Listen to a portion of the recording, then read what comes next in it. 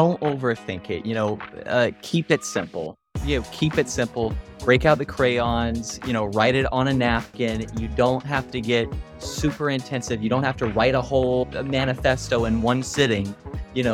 Write your mission statement this week. Next week, define your ideal client avatar. The week after that, work on your values. You can piece it all together over time, but it's all about being intentional. It's all about being intentional and just keeping the ball moving.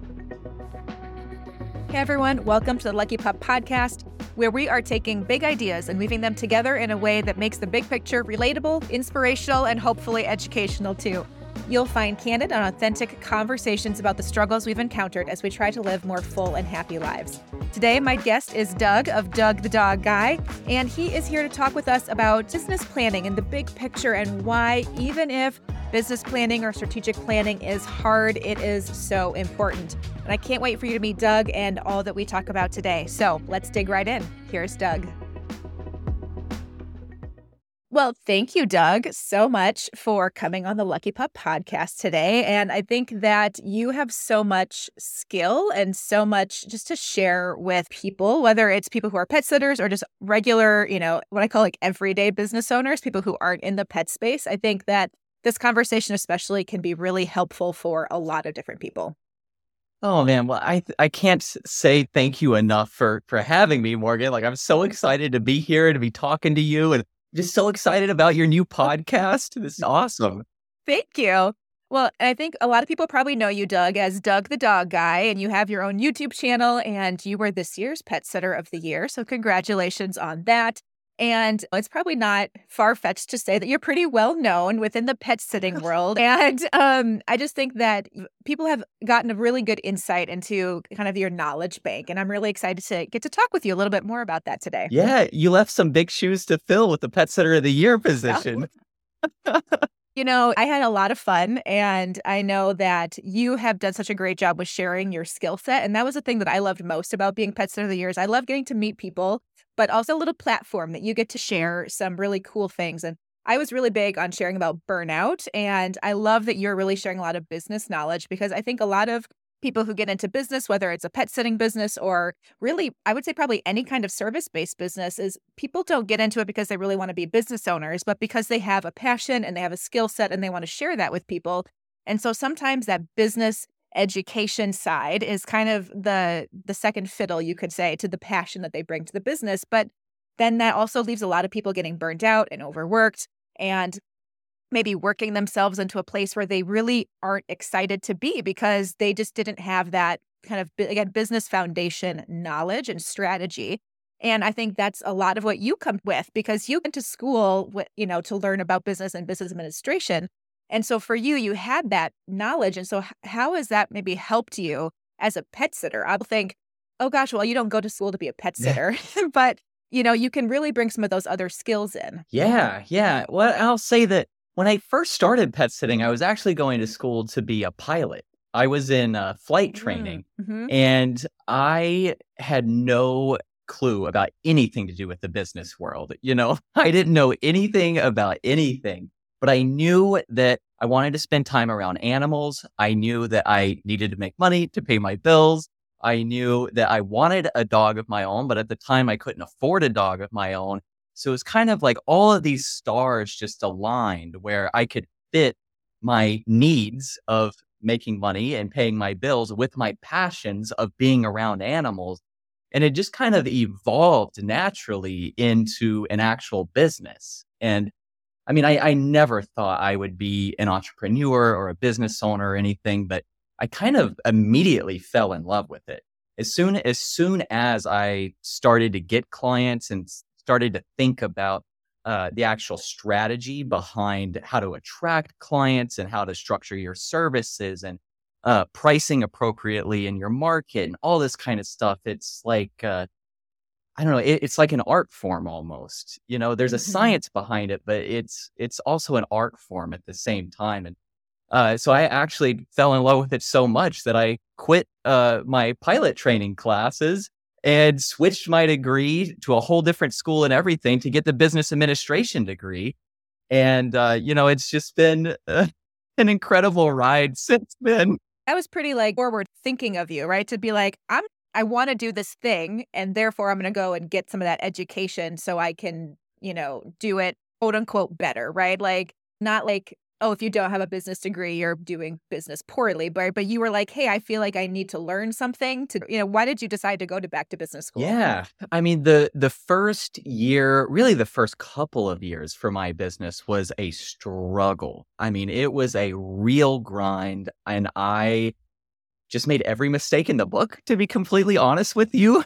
I mean, like I said, I didn't know anything about anything, but I knew that I wanted to do this long term. I mean, getting Mm, paid to hang out with animals and make an impact on their lives and their families' lives, and through our services, our clients are able to accept promotions at work or take the vacation they wanted to mm, always take because of the services that we are providing. And I knew that that is something that I wanted to do long term. And I knew that I couldn't do it long term if I didn't get a little bit of knowledge and a little bit of skill set under my belt. And it just seemed like the natural next step was to switch schools, go get the business degree. And I know, like, just while we're talking about college degrees, there's a lot of pros and cons there. I think, especially in today's society, you hear mhm. all kinds of different stuff. I think we both grew up with parents where, it was expected that we would go to college, we would get a Yeah, there degree. was no Yeah, question. There was not like, "Oh, what are you gonna" it was no, you're going to college, and which one would you like to go to?" right. Exactly. Exactly. There was no question about it. So, but a lot of the stuff that I learned getting my business degree doesn't fit exactly to how I run my business day to Mm, day, but I learned some overall concepts, really just helped mhm. push me in the right direction and kind of frame my mindset around things. Especially when it comes to how to look at my overall market and compare my business to other businesses and what they are doing when it comes to your overall business plan. I know that's something we're going to talk a little bit about today, but that's where I learned a little bit about a business plan, the importance of having one and some of the things to include in it. I learned in these classes. And like I said, it just really helped push me in the right direction.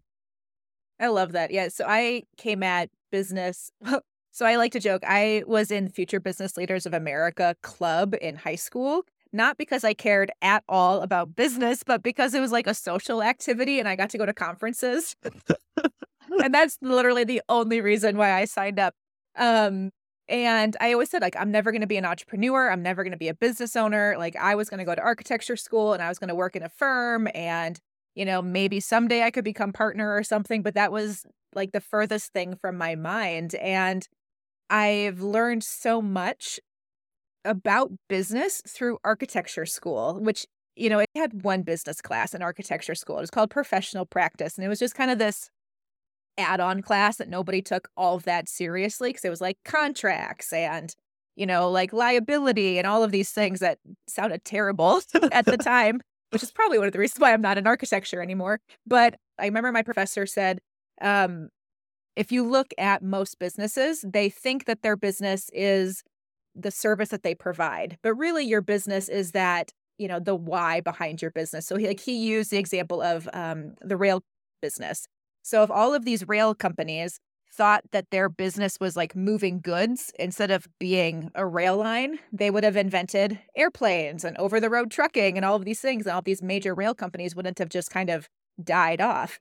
And, it's interesting when you think about that mindset that you can bring from these other things that you've learned and bring them into your pet sitting business and apply them in a way that really helps you go, like you said, the long term. And I think that's something, especially for a lot of pet sitters, again, they might just get into business because, hey, I started doing this on the side and it went kind of well and I got more clients and then I could quit my other job and I could do this full time. But when we think about it's something like only 50% of businesses make it past 5 years and only 25% of businesses make it past 15 years. And you think about, okay, if I want to be doing this for the long term, how do I become that 25%? How do I keep going and do this in a way where I'm not burnt out and I do enjoy my clients and I enjoy the work that we're doing? And I think that you have brought up some really great points about how creating a good business plan can actually answer those questions. Yeah, yeah. I think you made a couple really great points there that uh, I never viewed my services as pet sitting and dog walking. I've never really thought Mhm. of myself as a pet sitter or a dog walker. As crazy as that sounds, because I've always viewed it as, my dog walking services are what's going to allow a person to go accept that promotion at work or go Mhm. have drinks with their friends after work or whatever it may be. My pet sitting services is allowing them the opportunity to go backpack across Europe or, do these lifelong dreams that they have held. And no, it's not Mhm. about pet sitting or dog walking to me. It's something so much more than that. We're Mhm. really making an impact on these people's lives through what we do. Mhm. And I think kind of viewing everything about our business through that lens is really important. I totally agree, and I think it's like the purpose, right? I think if you my opinion, if you don't have that underlying purpose and those that kind of mission of your business, it's a lot easier to just throw in the towel when it gets really hard because Right. business is hard. And I think there's sometimes this misconception of like, well, if I get my business to X stage of growth, it's going to be easier. And I have found that to not be true. I don't know about Yep. you, but it's hard no matter what. It's hard even when you have people helping you. And it's so easy to say, this is not worth it anymore. But when you have that purpose and those kind of that mission and those values that underline your business, I think it's a lot easier to see a reason to keep going maybe when things get hard. Oh, yeah. Yeah, and especially as a pet sitter or dog walker, there's days where, we may be out in the field walking in the heat or walking in the snow, for 12 hours a day or more, and we may we build these relationships with pets and their families, and we see them go through things, and that impacts us on so many different levels.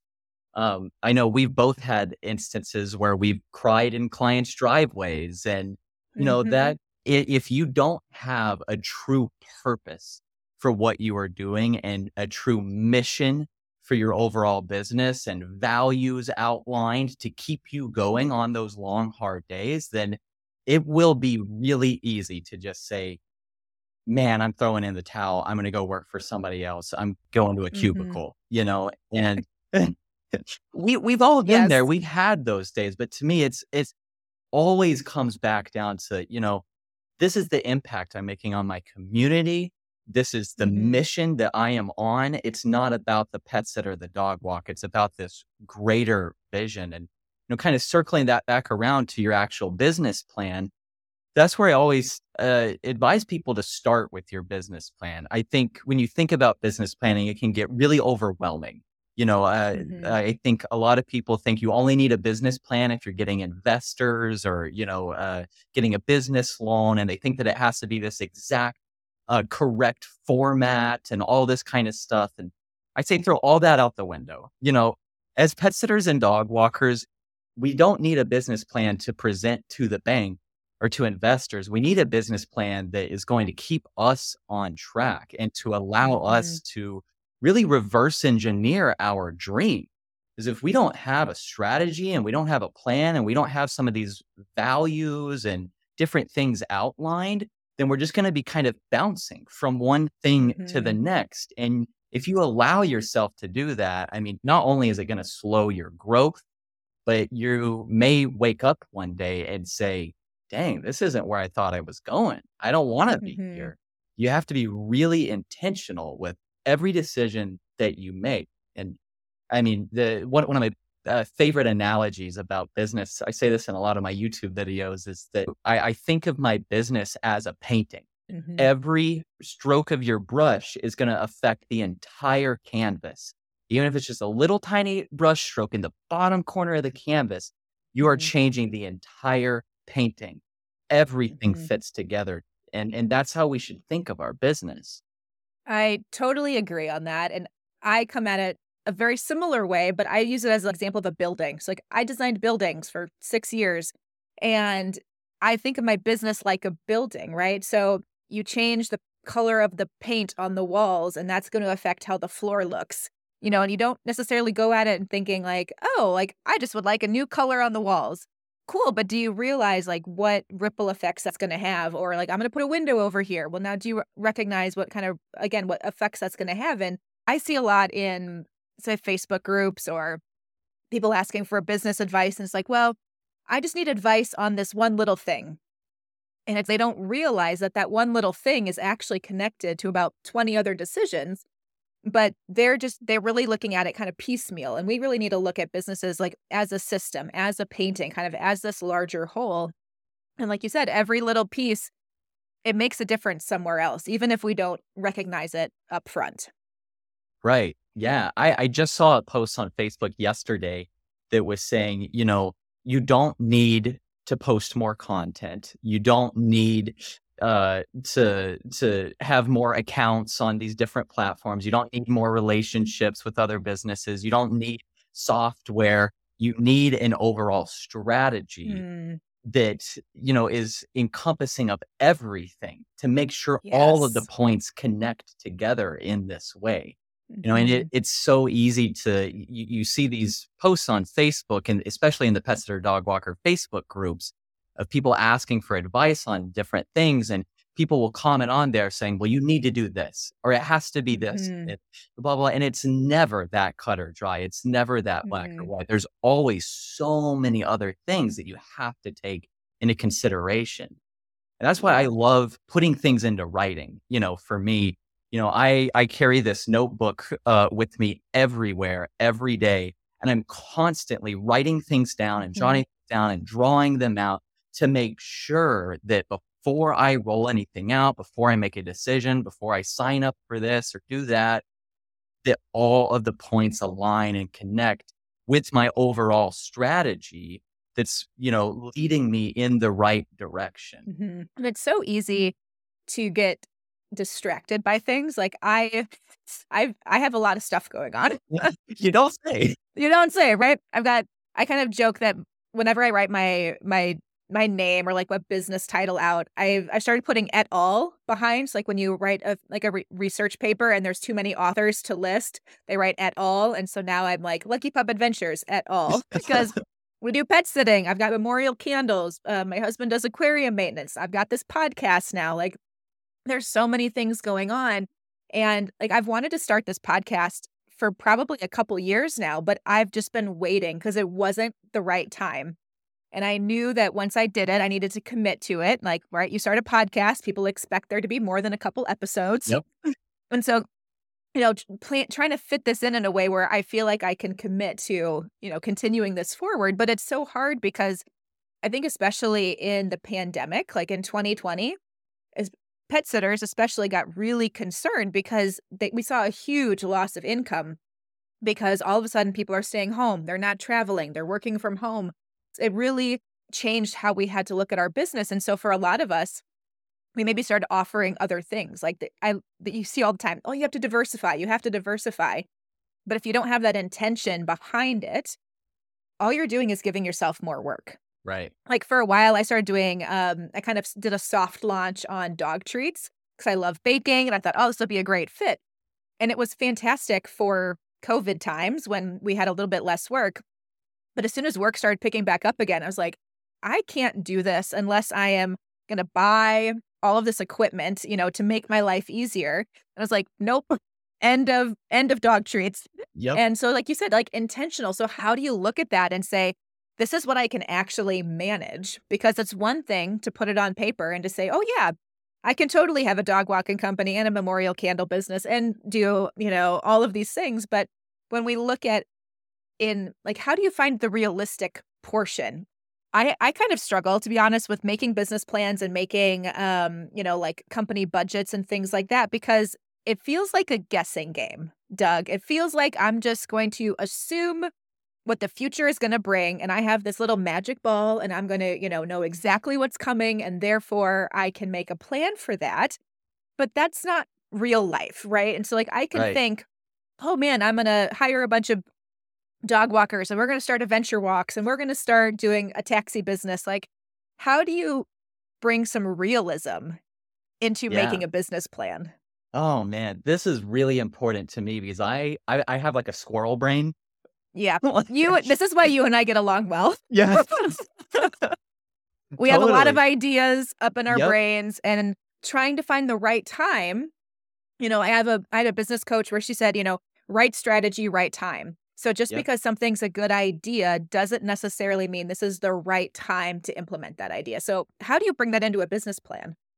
Yeah. To me, it starts with my mission statement. Every single because I constantly have ideas flying around in my head. I'm constantly jotting new ideas down, and I'm like you. I want to bake the dog treats, and I want to drive dogs across the country, and I want to have my team of pet sitters and dog walkers, and the YouTube channel, and all this different kind of stuff. And it's not always feasible. So if I can bring it all back down to this mission statement and say, does this uphold my overall Mhm. mission? Yes or no? If it's a yes, then I can consider it and take it to the next round of evaluations, but if it's a no, then even if I love the idea and it sounds really exciting right now, if it's a no, then I've got to throw it out, and Mhm. that just makes my decision making process a lot easier in and of itself. But then within my business plan, I outlined some kind of broad things like my mission, my vision, my ideal client avatar, their demographics, some things like that. But within this business plan, I actually have a 5-year goal. I always have a 5-year goal. And I view my business plan as a living, breathing document, and I actually set aside a whole week at the end of every year to sit down and be very intentional about reviewing and revising my business plan every year. And within this 5-year goal, I am able to break it down and say, okay, I know if I want to be here within 5 years, then this is what I need to have done in 4 years. And if I'm going to have that done in 4 years, this is what I need to have done in 3 years and 2 years and 1 year. And so if I know if I have to have this task completed by the end of this year, what do I have to do each month to get Mm. there? And then once I have my monthly tasks written out, it's like, what do I have to do each week? And then once you have your weekly tasks written out, it's what do I have to do each day? I know without a doubt that for me to achieve this 5-year goal, that I have to roll this, change to our services out this week. I'm Mhm. thinking 5 years ahead on everything. So again, I'm bringing all these new ideas, all this different stuff I have in my head. I first bring it to that mission statement, and then I look at this 5-year goal and I break it down and I say, does it make sense? Will this get me to where I need to be in a year? Or should I push it Mhm. off a year? Should I take it off the board entirely? You know? And you can really start evaluating this stuff based off of actual data and metrics and look at your calendar and just see, do you even have the time for it? I think that's the situation that you and I probably both find ourselves in the most is like, I wanna do all these things, but there's no time left on the calendar. So that makes it a pretty Mhm. easy decision that even if I love the idea and I get really excited about it, if there's not time, then I can't do it. Yeah, that is, I think, the hardest thing for me as a business owner is, and honestly as a person, is just understanding like what is a reasonable amount of stuff I can get done in a day. And so, Yeah. especially when I look at my calendar, like my pet sitting calendar, shout out to Time to Pet. Hey. It has all of my pet sitting services that I need to complete during the day. And then I'll try to put on my personal, things too. So if I'm getting a haircut, if I, recording a podcast, like all of that goes on the calendar.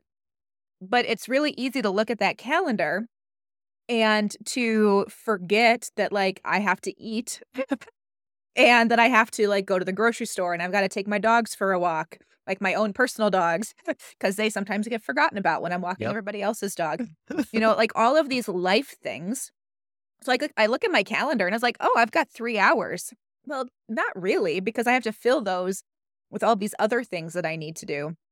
But I've gotten better about for my to-do list, I try to only have like one thing each day that I'm gonna try to get done. There's actually a book called The One Thing, and I found it to be really enlightening of, yeah, Doug, write this down. I'm making notes. make a note because we're gonna have a book club later. And Yes. it's called The One Thing, and it's written by Gary Keller of Keller Williams, a real Yeah. estate company. And his big thing was you only have one thing to do for a day. That way, if you can get that one thing done, it's a success. And if you can get more than one thing done, that's cool. But we're not pushing ourselves to be like, well, I got 6 things to do today. And if I only get one done, well, one, you might not do that one thing super well because you're trying to, shove all these other things in as well. But it just really helps you like think about what is actually feasible for the day. And it needs to be a reasonable item. It can't be like write an entire business plan. Well, that's probably too much for one day. But like you Right. said, start with your mission, start with your values, and then kind of work on from there. But if we're only trying to do one thing in a day, it makes it a lot more reasonable. So when Yeah. someone's looking at that business plan thinking, okay, well, here's where I want to be in 5 years, or here's where I want to be at the end of the year. Maybe you know that you have a big change coming. Maybe it's a family change, maybe it's, a life change or a business change. Maybe one of your best employees is leaving. How do you kind of work that backwards? But if you can say, I'm only going to focus on one thing per day, it would make it a little bit easier to not be too ambitious in your yearly goals, perhaps. Yeah.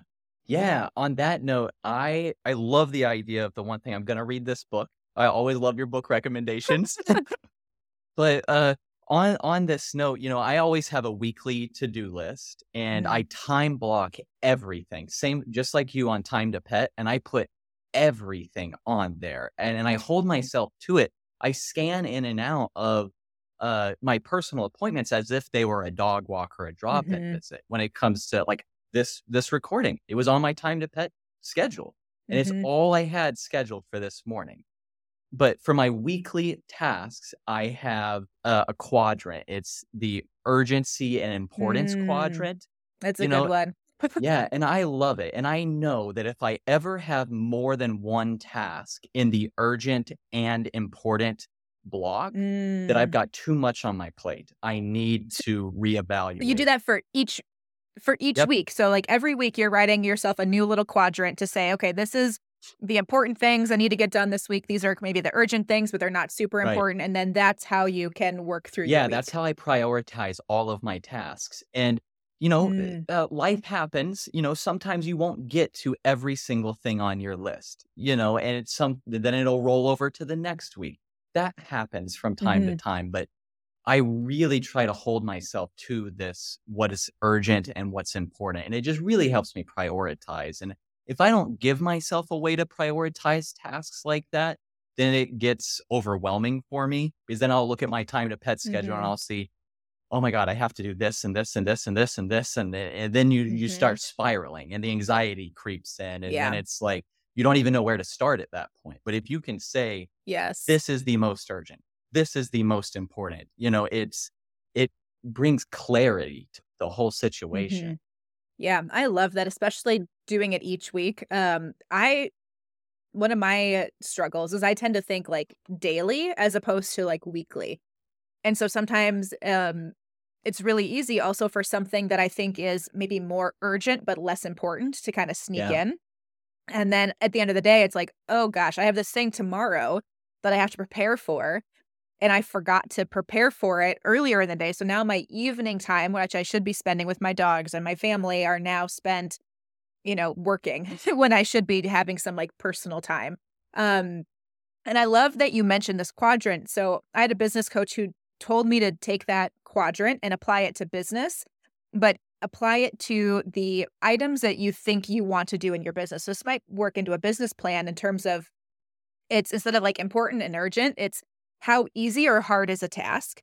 And then what kind of revenue is that task going to bring in? Yeah. So if you have something that is not going to take a lot of time, but it's going to bring in a lot of revenue, that's something that might want to get moved up on the list. Where if you have something that's going to take a lot of effort, a lot of planning, but it's not going to bring in a lot of revenue, maybe that needs to go further down on the list. And so for those of us who do have a lot of ideas that we really want to implement, thinking about that might be another way to help figure out what to do next or what should get put on the business plan for this year, but maybe needs to go on the plan for next year Yeah. instead. Yeah. Yeah. And remember that you're running a marathon, not a sprint.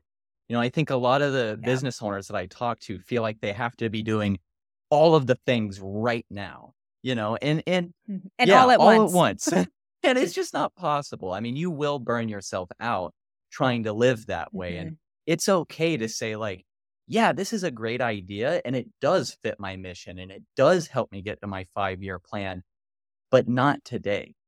I can get to this in Mhm. 6 months and it'll be just as good Mhm. 6 months from now as it would now. Probably even better because then you can actually put in the time and effort and energy that it actually needs and deserves. So, because I have a book for everything, there's actually a book called Procrastinate on Purpose. I think that's the title. If you have Audible Pro or like the monthly subscription version of Audible, it's included, at least it used to be included in the free book that you could Oh, get. nice. And as a procrastinator, I loved that book because it gave, in a way, it gave permission to procrastinate. And essentially what he is saying is much like what you just said is the longer you have to think about something and the longer you have to kind of noodle on it and decide when to do it, the better it's actually going to be. And so it's again like right time. And if you push something until the end and you push something to the deadline, you have given yourself more opportunities to consider things. So, like when I do a presentation, I know, Doug, you are also like this, is we tend to push the deadline as to when we submit this presentation. And it's actually a good thing because it gives yourself more time to think of all of the ideas and give yourself a chance to put all these things together. And obviously, we still need deadlines because if we can procrastinate forever, nothing ever gets done. But there is some benefit to procrastinating if you're doing it intentionally. Not intentional procrastination, not helpful. Right. But intentional procrastination actually does have a benefit. Yeah, yeah. And something that I've seen for myself through this is a lot of the time, like, I'll have this idea, and in the moment, it's like, it seems great and it fits all of my different criteria. But then I give myself a month or 6 months to think about it. And as that time goes Mhm. by, and as I have the time to think about all the different aspects of it and the overall painting that is my business, I start to realize that, yeah, not that great of an idea after all, you know? So do you find that having, and I'm gonna use the word have, like in quotes, do you find that having to put this in a business plan and everything goes into the business plan, do you find that having to make yourself put things in a business plan helps you or makes you make better decisions because it's a little bit less impulsive and it is a little bit more Oh, intentional? absolutely, absolutely. I mean, just the act of physically writing something down, makes it so much more real and concrete and allows you to truly process it mentally in a different way. So if you don't write it down, it's just an idea, flying around in your brain. It's not real. And that's why I Mhm. carry this notebook with me everywhere. Is I and you can do this on note apps on your phone if that's how your brain works. I am just kind of old school and I like pen to paper, and it makes it so Mhm. real and concrete to scribble it out and to draw little diagrams and all of that kind of stuff. And that's how my business plan is. My business plan is not this exact formatted, masterpiece or anything. It's pieces of notebook paper and printer paper that are handwritten, Mhm. all just kind of shoved in a folder. And then at the end of each year, I sit down and I formalize it. I do type it out. I do have somewhat of a structure, but on my day-to-day stuff, it's very real. It's very in the moment. And Mm. like I said, just the act of writing it down makes me think about it in a different way. And that's one of my biggest things that I wish I could tell any business owner is to carry a notebook and write things down. I think a lot of people think when they hear the word business plan, they think double spaced, Word doc, properly formatted with the right indentations and bullet lists and all of these things. And you're saying, maybe I do that at the end of the year, but as the year goes, like you said, maybe it's on a napkin, maybe it's on a piece of paper, maybe it's the gas receipt that you just had. You had a great idea, you just had to write it down real quick Yep. and shove that in a folder. I love that because I think people get really intimidated. Again, especially if people don't come from maybe a corporate background or a business background and they think fancy, they think formatted.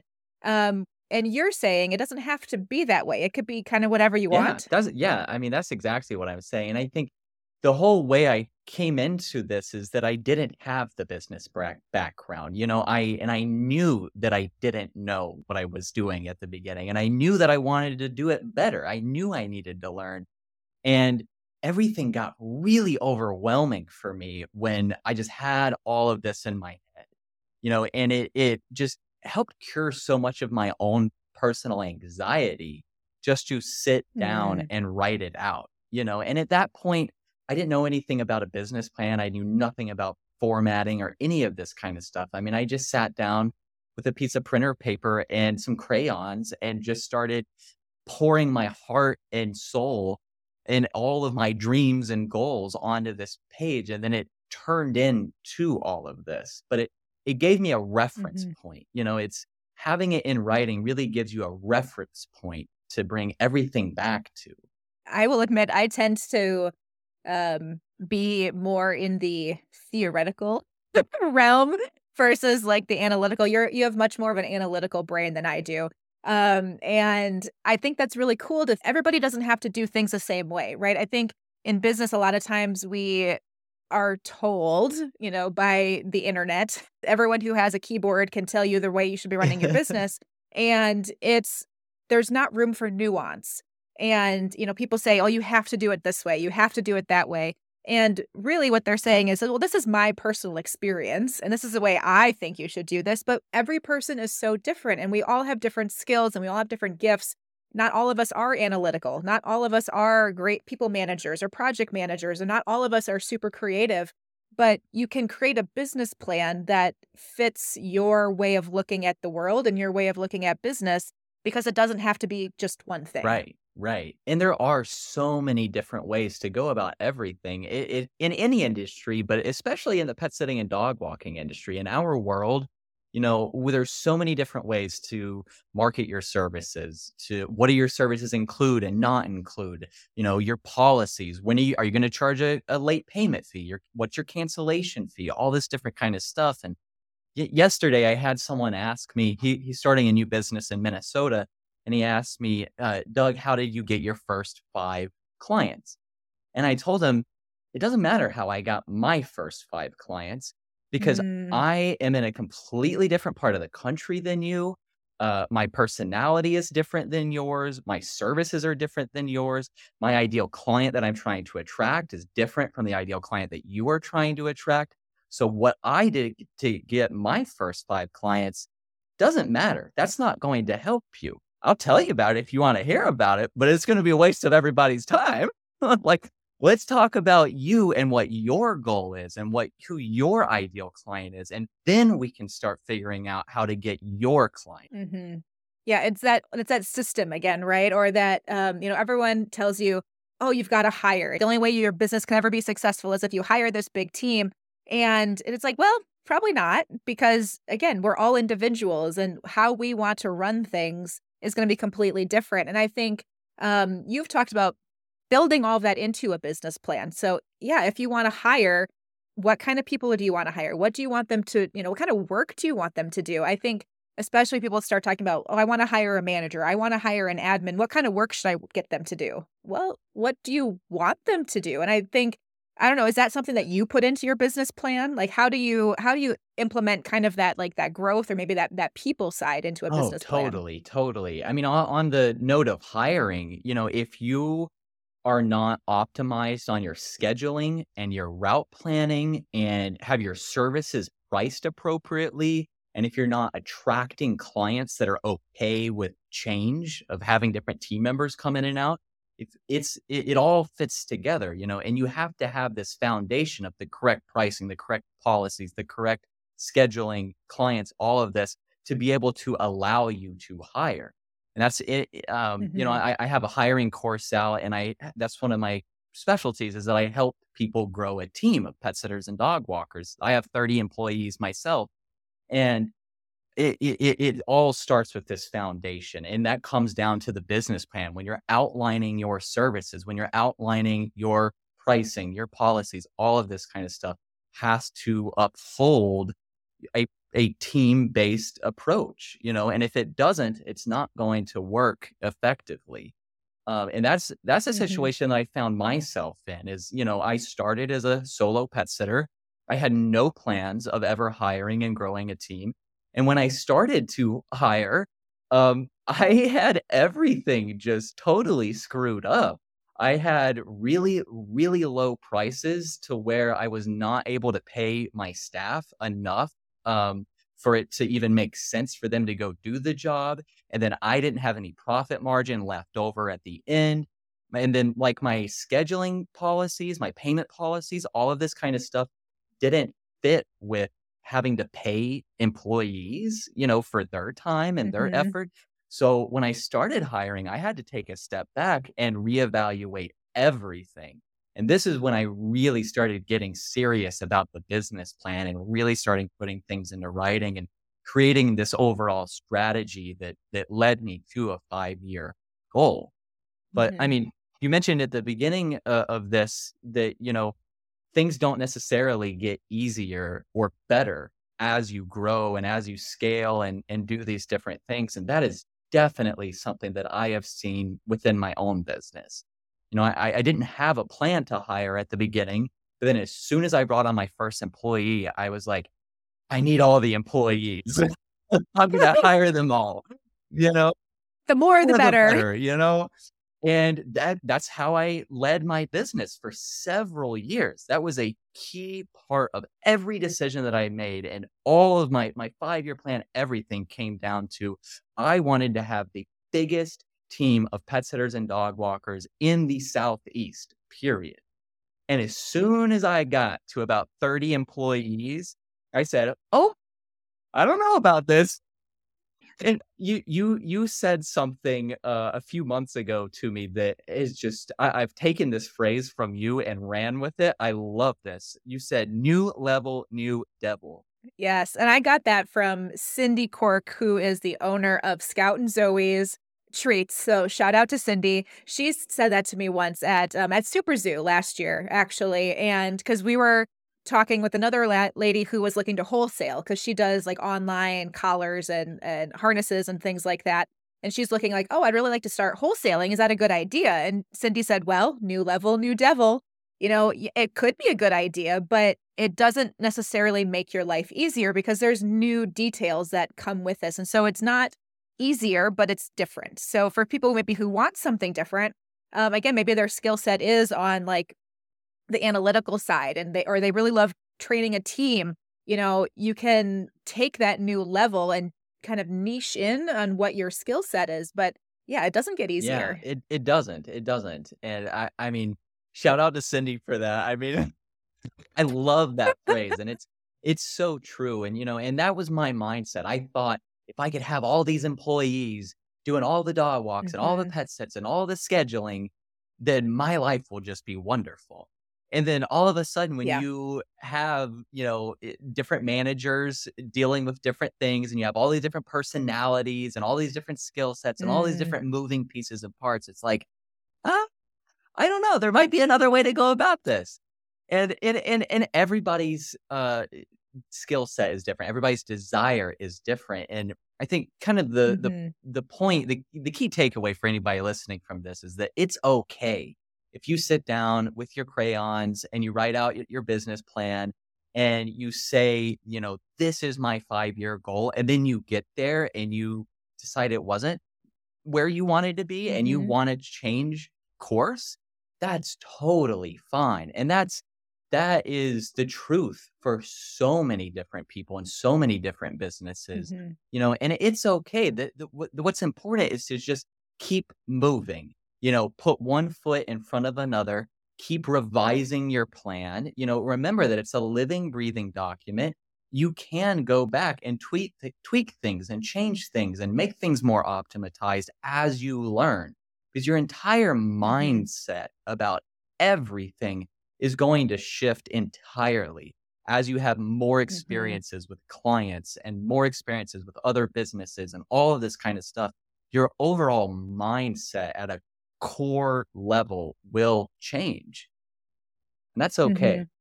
I know, Doug, you and I are really comfortable with, I like to say your business is an experiment and you got to try something to decide whether you like it or not, right? You had to try getting 30 employees, you did things differently, right? So you grew your business to 30 employees and then you changed things up. And I think that for a lot of people, that's really scary. So for people who really like certainty or people who really like, to know what's coming tomorrow, the idea of experimenting is like, no way. Why? Why? Why would I ever put myself in a position to experiment? And um, I think that we can have some of our best ideas when we experiment. And I think when I like to experiment intentionally. So, like I said, I did treats for a while. I did a soft experiment on treats. I made them myself in my kitchen, small batches. I didn't go out and buy $3,000 worth of bakery equipment to test out doing dog treats.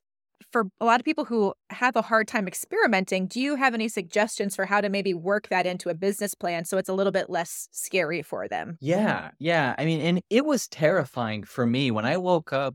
I mean, it was kind of like a light switch moment, for me, where I had been running on this treadmill for so long with this goal. And then I woke up one day and said, I don't want to have a ton of employees. I want to have a big business. I do want to have some employees. I still want to have this impact on clients' lives and our overall community, but I want to do it in a different way. So, Mm. what I did is I started kind of restructuring our services and the way that we presented our services and the way that we priced our services, all of this kind of stuff to really be able to allow us to make the same amount of money, but to work with less clients and therefore have to employ less people in the process. That was terrifying, though. And the thought of making those changes, was very anxiety inducing until I put it on paper. And then I said, it's okay. I have this foundational base, and I know that if I make a huge mistake, I can reverse it. If you roll out a new Mm. policy and your clients don't like it and they start jumping ship, you can retract the policy. It's Mhm. not life or death on this stuff. It's okay. And sometimes we forget that we are human beings working with other human beings. You know, it's easy to forget that. Yeah.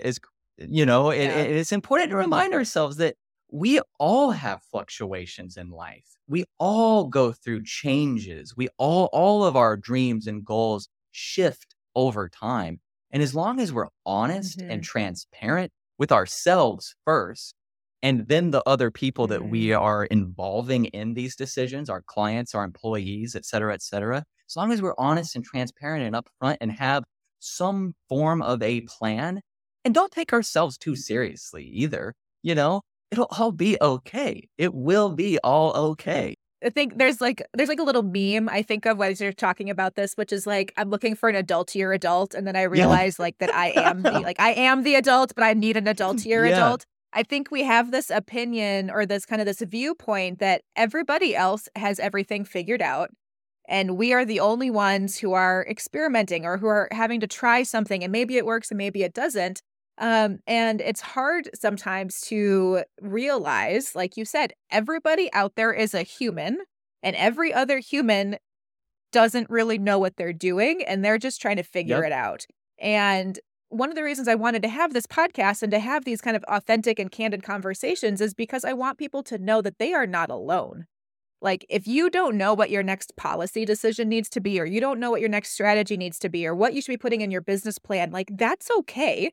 And it's okay to start small and to test it and to decide, did I like this? Did I not like this? And everybody else is doing that. Even these ginormous, multi bajillion dollar companies, they're also testing things out. Like, nobody has everything figured out. We may have learned lessons along the way that we think can help each other, but none of us have everything figured out, and it's okay, you're not Yeah, alone. yeah, and I love testing things. I'm always A/B testing everything from email subject lines to YouTube video titles to policies within my pet sitting and dog walking business.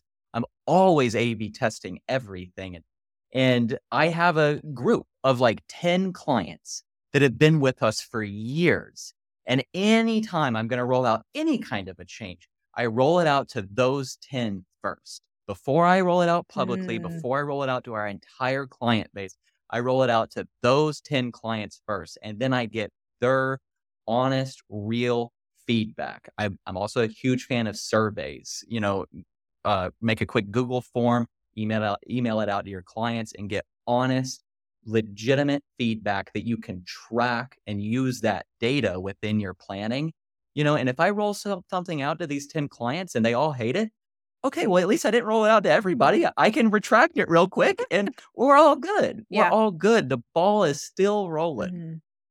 And those are probably, I'm going to, obviously they've been with you for that long. Like those are probably the people who are going to be the most forgiving, where if it doesn't work, or even if it doesn't work like you thought it was going to work and they took it in a completely different, light, you can say, oh, okay, well, sorry guys, that's not quite what I was planning on. Like those are the people who are going to be able to say, oh, that's okay, because we really love your services. And, that's fine. What I really like too about when you've been talking about business planning, I think a lot of times the business plan gets seen as something different from like a strategic plan. And what I love from what I'm hearing you say, maybe it's my own interpretation, but you're really kind of combining the two together. And so you're kind of incorporating your strategy within your business plan. And I think when people are thinking about like the values of their business, I'm a huge proponent of having a value that actually means something. Yeah. And not just like our values are being trustworthy and transparent. And it's like, well, that can kind of apply to a million different things. Whereas one of our values is being big-hearted. Ooh, I love that. We love big. Like we are not judgmental. We are helpful. We help, continuing education. Like these things are an actual item that you can apply to different things. So if I want to say, okay, well, if part of our values is to be, community focused, I should probably be putting in my business plan, like, what does that actually mean? Right. Am I doing community events? Are we, offering also, there's so many options of how you can apply being community minded to your business plan. But if you don't put that in, are you actually living out your values, or is it just, a mouthpiece that maybe you put on your website or you put on your wall? But I love the idea of using your business plan as a strategic plan to really lay out, well, how are we going to actually live out these values that our business upholds? Yeah. I mean, and that's exactly how I view the business plan. It is an actionable, real plan. A business plan isn't just some Word doc that you work up and then, you never open again. And it just is a mission statement and a vision statement and an outline of your services. That's not really that helpful. It has to be a document they're actually going to use day to day, and you're going to take it seriously. And like I said, it has to be actionable.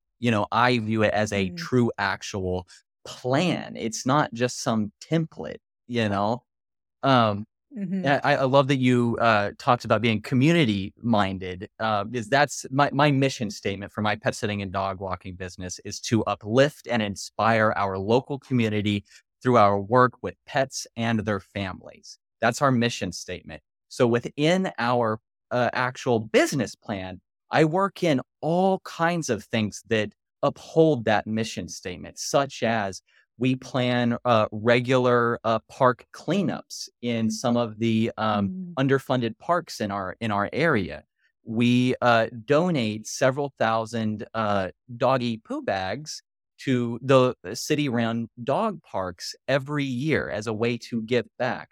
And then when we're hiring, I ask her a lot of questions that really go straight to the core of how involved is this person in the community, and do they value their local community? It all fits together. It all fits together. And I think it's important if you are a solo, service provider, but I think it's also important if you, or even maybe more important if you have a team, of bringing those people along with you. And I know a lot of people say, well, should I hire? And for me, it's very much like, well, do you have a mission and a purpose that you want somebody else to help you take forward? Because if not, what's the point of hiring? Is it just to get a weekend off occasionally? Well, you could network. Right. And, or just tell your clients no occasionally. I know it's, it's kind of sacrilege for a lot of us to tell our clients no. But, there's other ways to get more life balance that don't necessarily include hiring. But I love this idea of putting all of that into a business plan. And then I'm assuming, do you kind of help share this with your employees in a way to help make sure that they are living out the values of your business also? Oh, Like, how yeah. have you tried to kind of put those two together? Because again, you're all about hiring, and how do you help your team kind of be that business that you want it to be? Yeah, yeah. I mean, there's so many different little key questions and things that we ask and do throughout the entire application and interview process that really, again, just gets to the core of who they are as a person and allows me to kind of see where their morals are. Is I Mm, can train anybody to walk a dog. I can train anybody to clean a litter box. I cannot train them to have the right morals and values that align with my brand and our mhm, overall mission. And once I get through that application and interview process, our very first meeting with them as a new employee, before we get into any of the actual training, our first meeting is an hour-long session where we sit down and I make them a part of our story. I explain to them how mm, and why I started the business. I explain some of our biggest successes and failures over the years. And I really do everything that I can throughout this meeting to tie everything back to our values and our mission and our vision. That way, when they leave this meeting before we start any of the actual training, they feel like they're a part of this story. They understand what we stand for as a business. And that allows them also the opportunity to say, like, well, this is gonna be great for me, or, I don't know about this." And I have had people where mhm, I've hired them. I'm an openly gay man. My business is very we put on everything that we're, LGBTQ plus, friendly, we're gay owned. I market my business at pride events every year, and that is part of our values as a business. mhm, And I've hired people over the years that for whatever reason, they come in for this meeting and maybe that doesn't jive with them. And it's better to mhm, it's you want people that believe in your mission and what you stand for, and you need to get everybody on the same page on day one. Because it's not going to be good for mhm. them, it's not going to be good for you, and it's not going to be good for your clients or your community if you have someone out there presenting your brand that doesn't fully believe in it. Absolutely, and like you said, it's kind of a waste of everybody's Right. time, and, I think especially as a service provider, or what could be called a high touch service provider, like what we do, what housekeepers do. We are in their homes, we are in, kind of their most sacred sanctuary for their selves. And there needs to be trust there. And I people always ask me, well, gosh, don't your clients meet every single person who's going to be taking care of their pets? And I said, in my business, they don't. They meet me, and I build up a trust and a rapport with our clients. And then I transfer that trust and that rapport into our employees and to our team. And if I can't trust my employees and my employees can't trust me, and we can't have some kind of comfort level with each other, it's really hard to then push that forward onto our clients, because they're going to feel like something's not quite right. And so I think, that's a hang up. I think that a lot of people who are going from solo or who want to be hiring a team really struggle with, in that question of, how do I get my clients on board with this? But, really, how do you build that trust, and how can you help move that trust between you and your teammates? And I think a lot of that comes down, again, do we have similar values? And I don't think that we have to be we're not creating replicas of ourselves, Right. right? Like, I'm not my team is not a whole bunch of Morgans who all do things the exact same way that I do and who believe the exact same things that I do, but we can all get together on the big Right. stuff and all of our values. Like, we agree on our values that we share, and we can agree on, all of these, like you said, these core principles of who we are as people and who we are as a business. And yeah, if you don't want to get on that boat, like, that's cool. I'm sure there's another boat that's going to fit that person Right. better. And, there's nothing worse than an employee who is not that happy to be there, because that's going to show through on their work. And they're representing you every time they show up at a client's house. And I know when I'm burnt out, I don't do well. My work suffers. And I think by creating a business plan, we can probably help create a little bit less burnout in our lives too. Absolutely. Absolutely. The business plan just kind of helps keep all of this stuff in check. It helps kind of keep you organized, moving on the right path. And just another quick note on hiring is, Yeah. I think a lot of people hire pet sitters and dog walkers because they're scared to tell their clients no, or they think that that's the only way to grow their business. But I think that you're really doing yourself a disservice as a business owner and as a pet professional to hire for those reasons.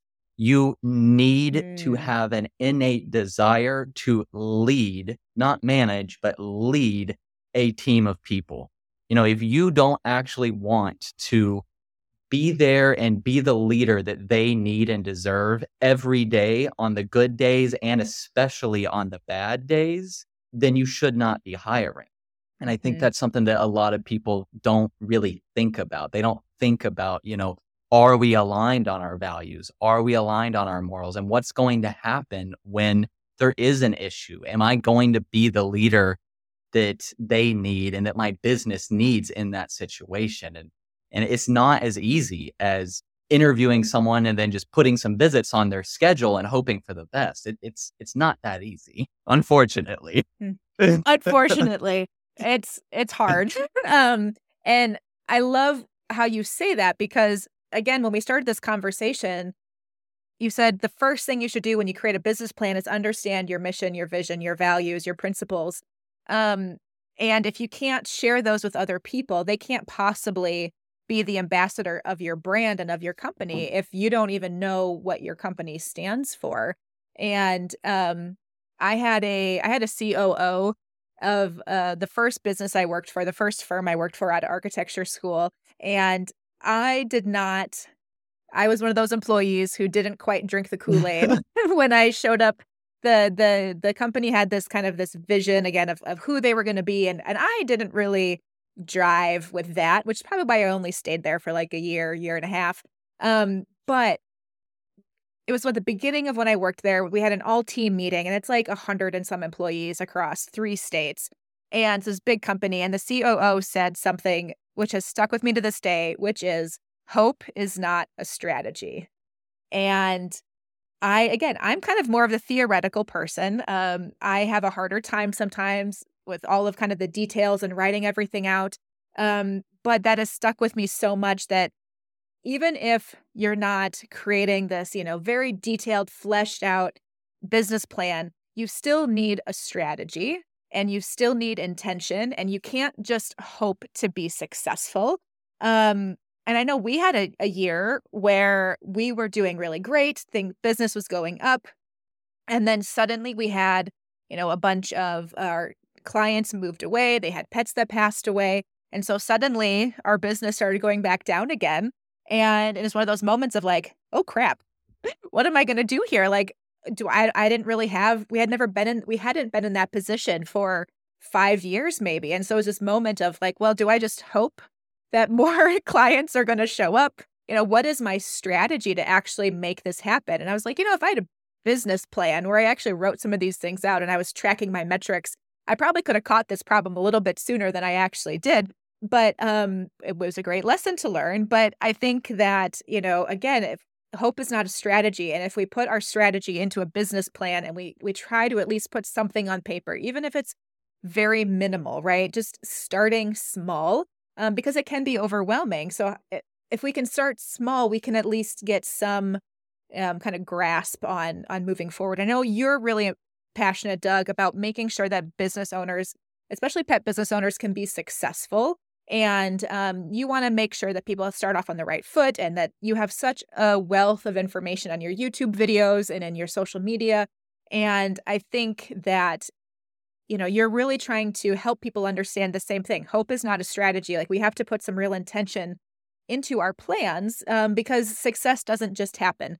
None of us here, maybe we had some success at the beginning where we got our first couple clients and then we could go part-time and then we can go full-time. But going beyond that especially really takes some intention and some, again, planning for success. Yeah, I love that. Hope is not a strategy. Everybody should have that on a sticky note on their wall. Right?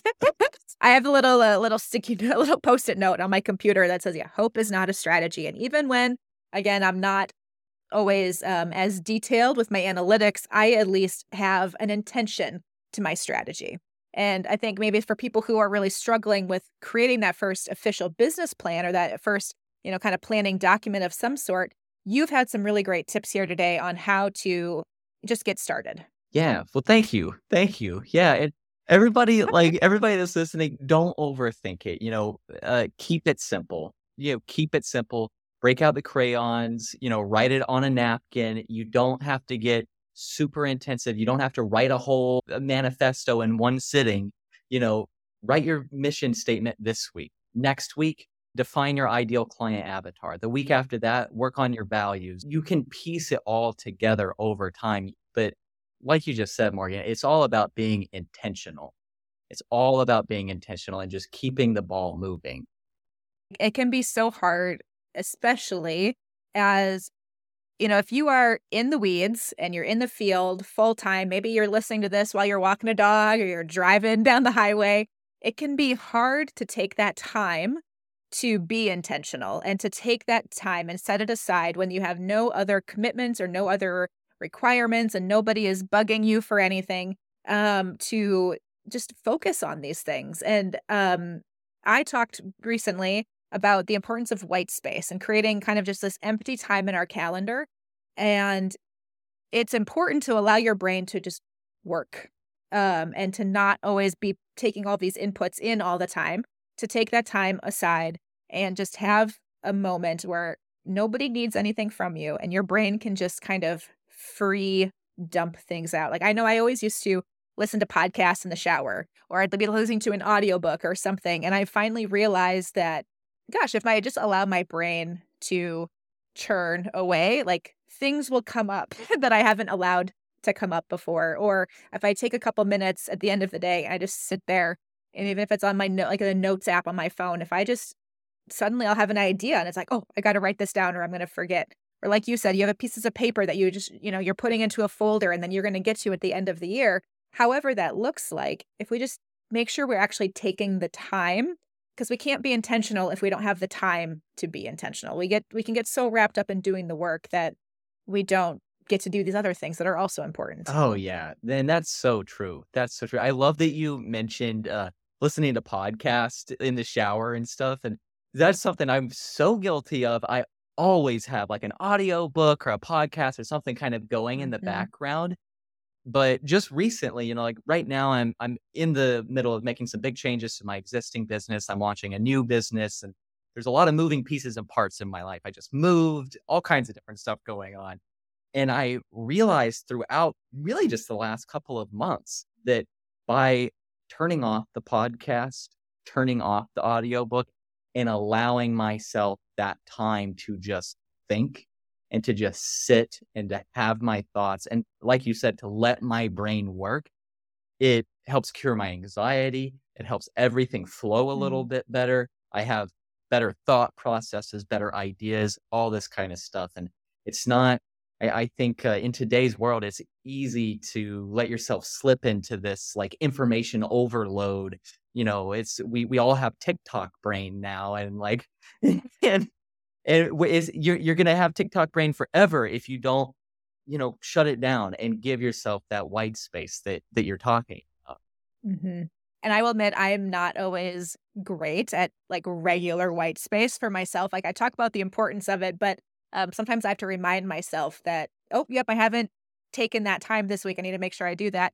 So I gave this presentation at the Florida Pet Services Association, which, Doug, you are a founding member, the vice president of. You guys hosted an amazing summit. Thank you so much for coming. It was incredible. Oh, I loved it. I loved every part of that. It was just a fantastic time. And I had booked kind of unintentionally, I had booked a really late flight out the day after the conference because I had some plans change. By the time I did that, I couldn't fly out until 7:00 at night. And so I was like, oh my gosh, what am I going to do this whole day? I was like, oh, I'm going to do white space time. So I brought out my notebook and I just sat by the pool because I had a couple hours before I had to check out. And I just started kind of writing just whatever thought came into my brain. And suddenly like I had this whole brain dump download of honestly things I had been thinking about for the last 3 years just suddenly were perfectly formed and just kind of came out of my brain. I was writing them down ferociously.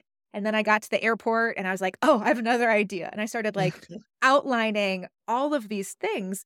And it was kind of just this proof that we do need this white space. And also, it's okay to think about things for a while. We said this earlier. You might think about something for a year or 6 months and it wasn't quite ready yet. And it might come ready later. So also don't be afraid where if you sit there with your white space time and nothing comes to you, that's also okay. Don't give up on this as like a practice. Kind of keep going. Yeah, yeah. It's way easier said than done, you know? Oh, yes.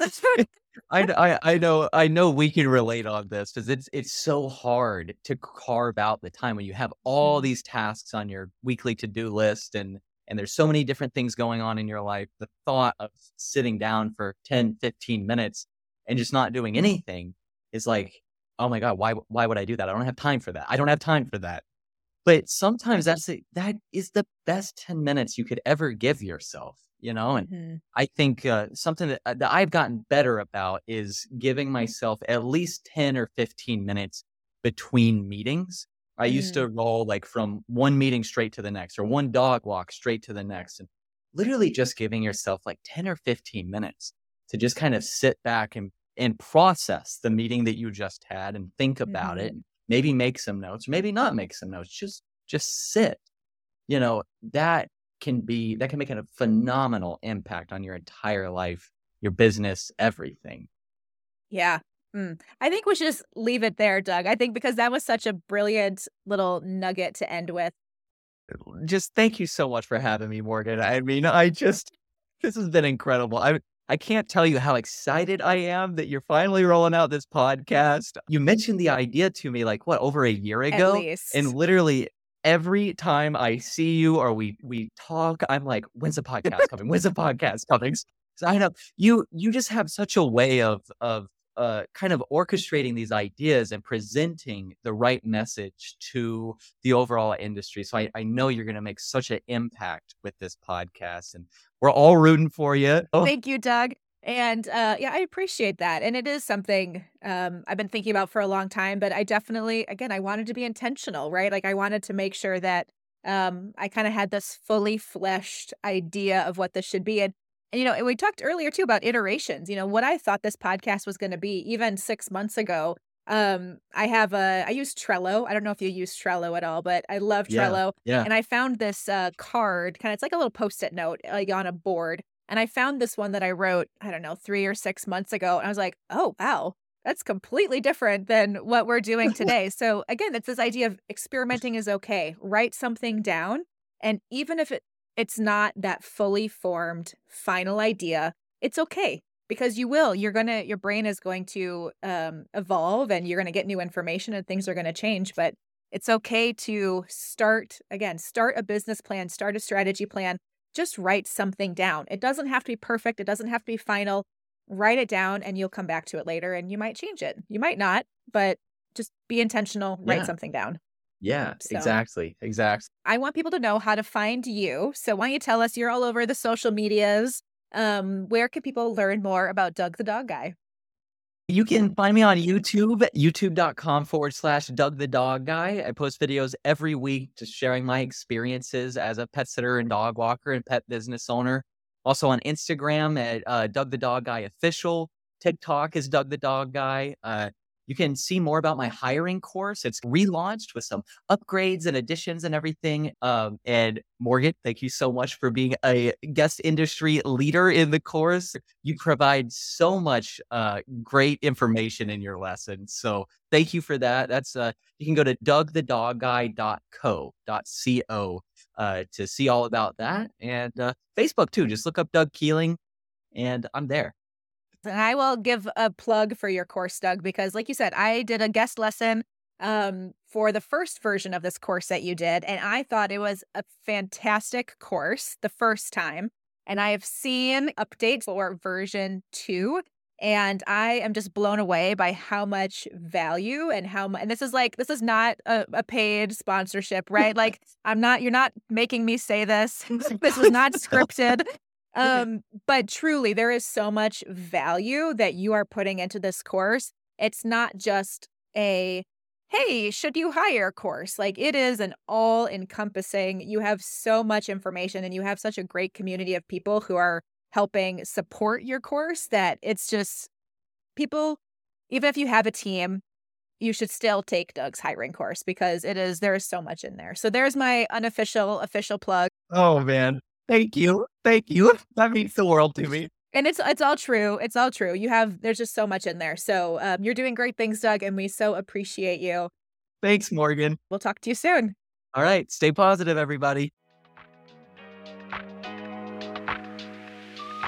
Thank you so much for listening today. You can find show notes, transcripts, and more on our website, luckypuppod.com. Don't forget, review, comment, like, share this conversation with your friends. Then, don't forget to reach out. You can find us on Instagram at LuckyPupPod or Lucky Pup Podcast on Facebook.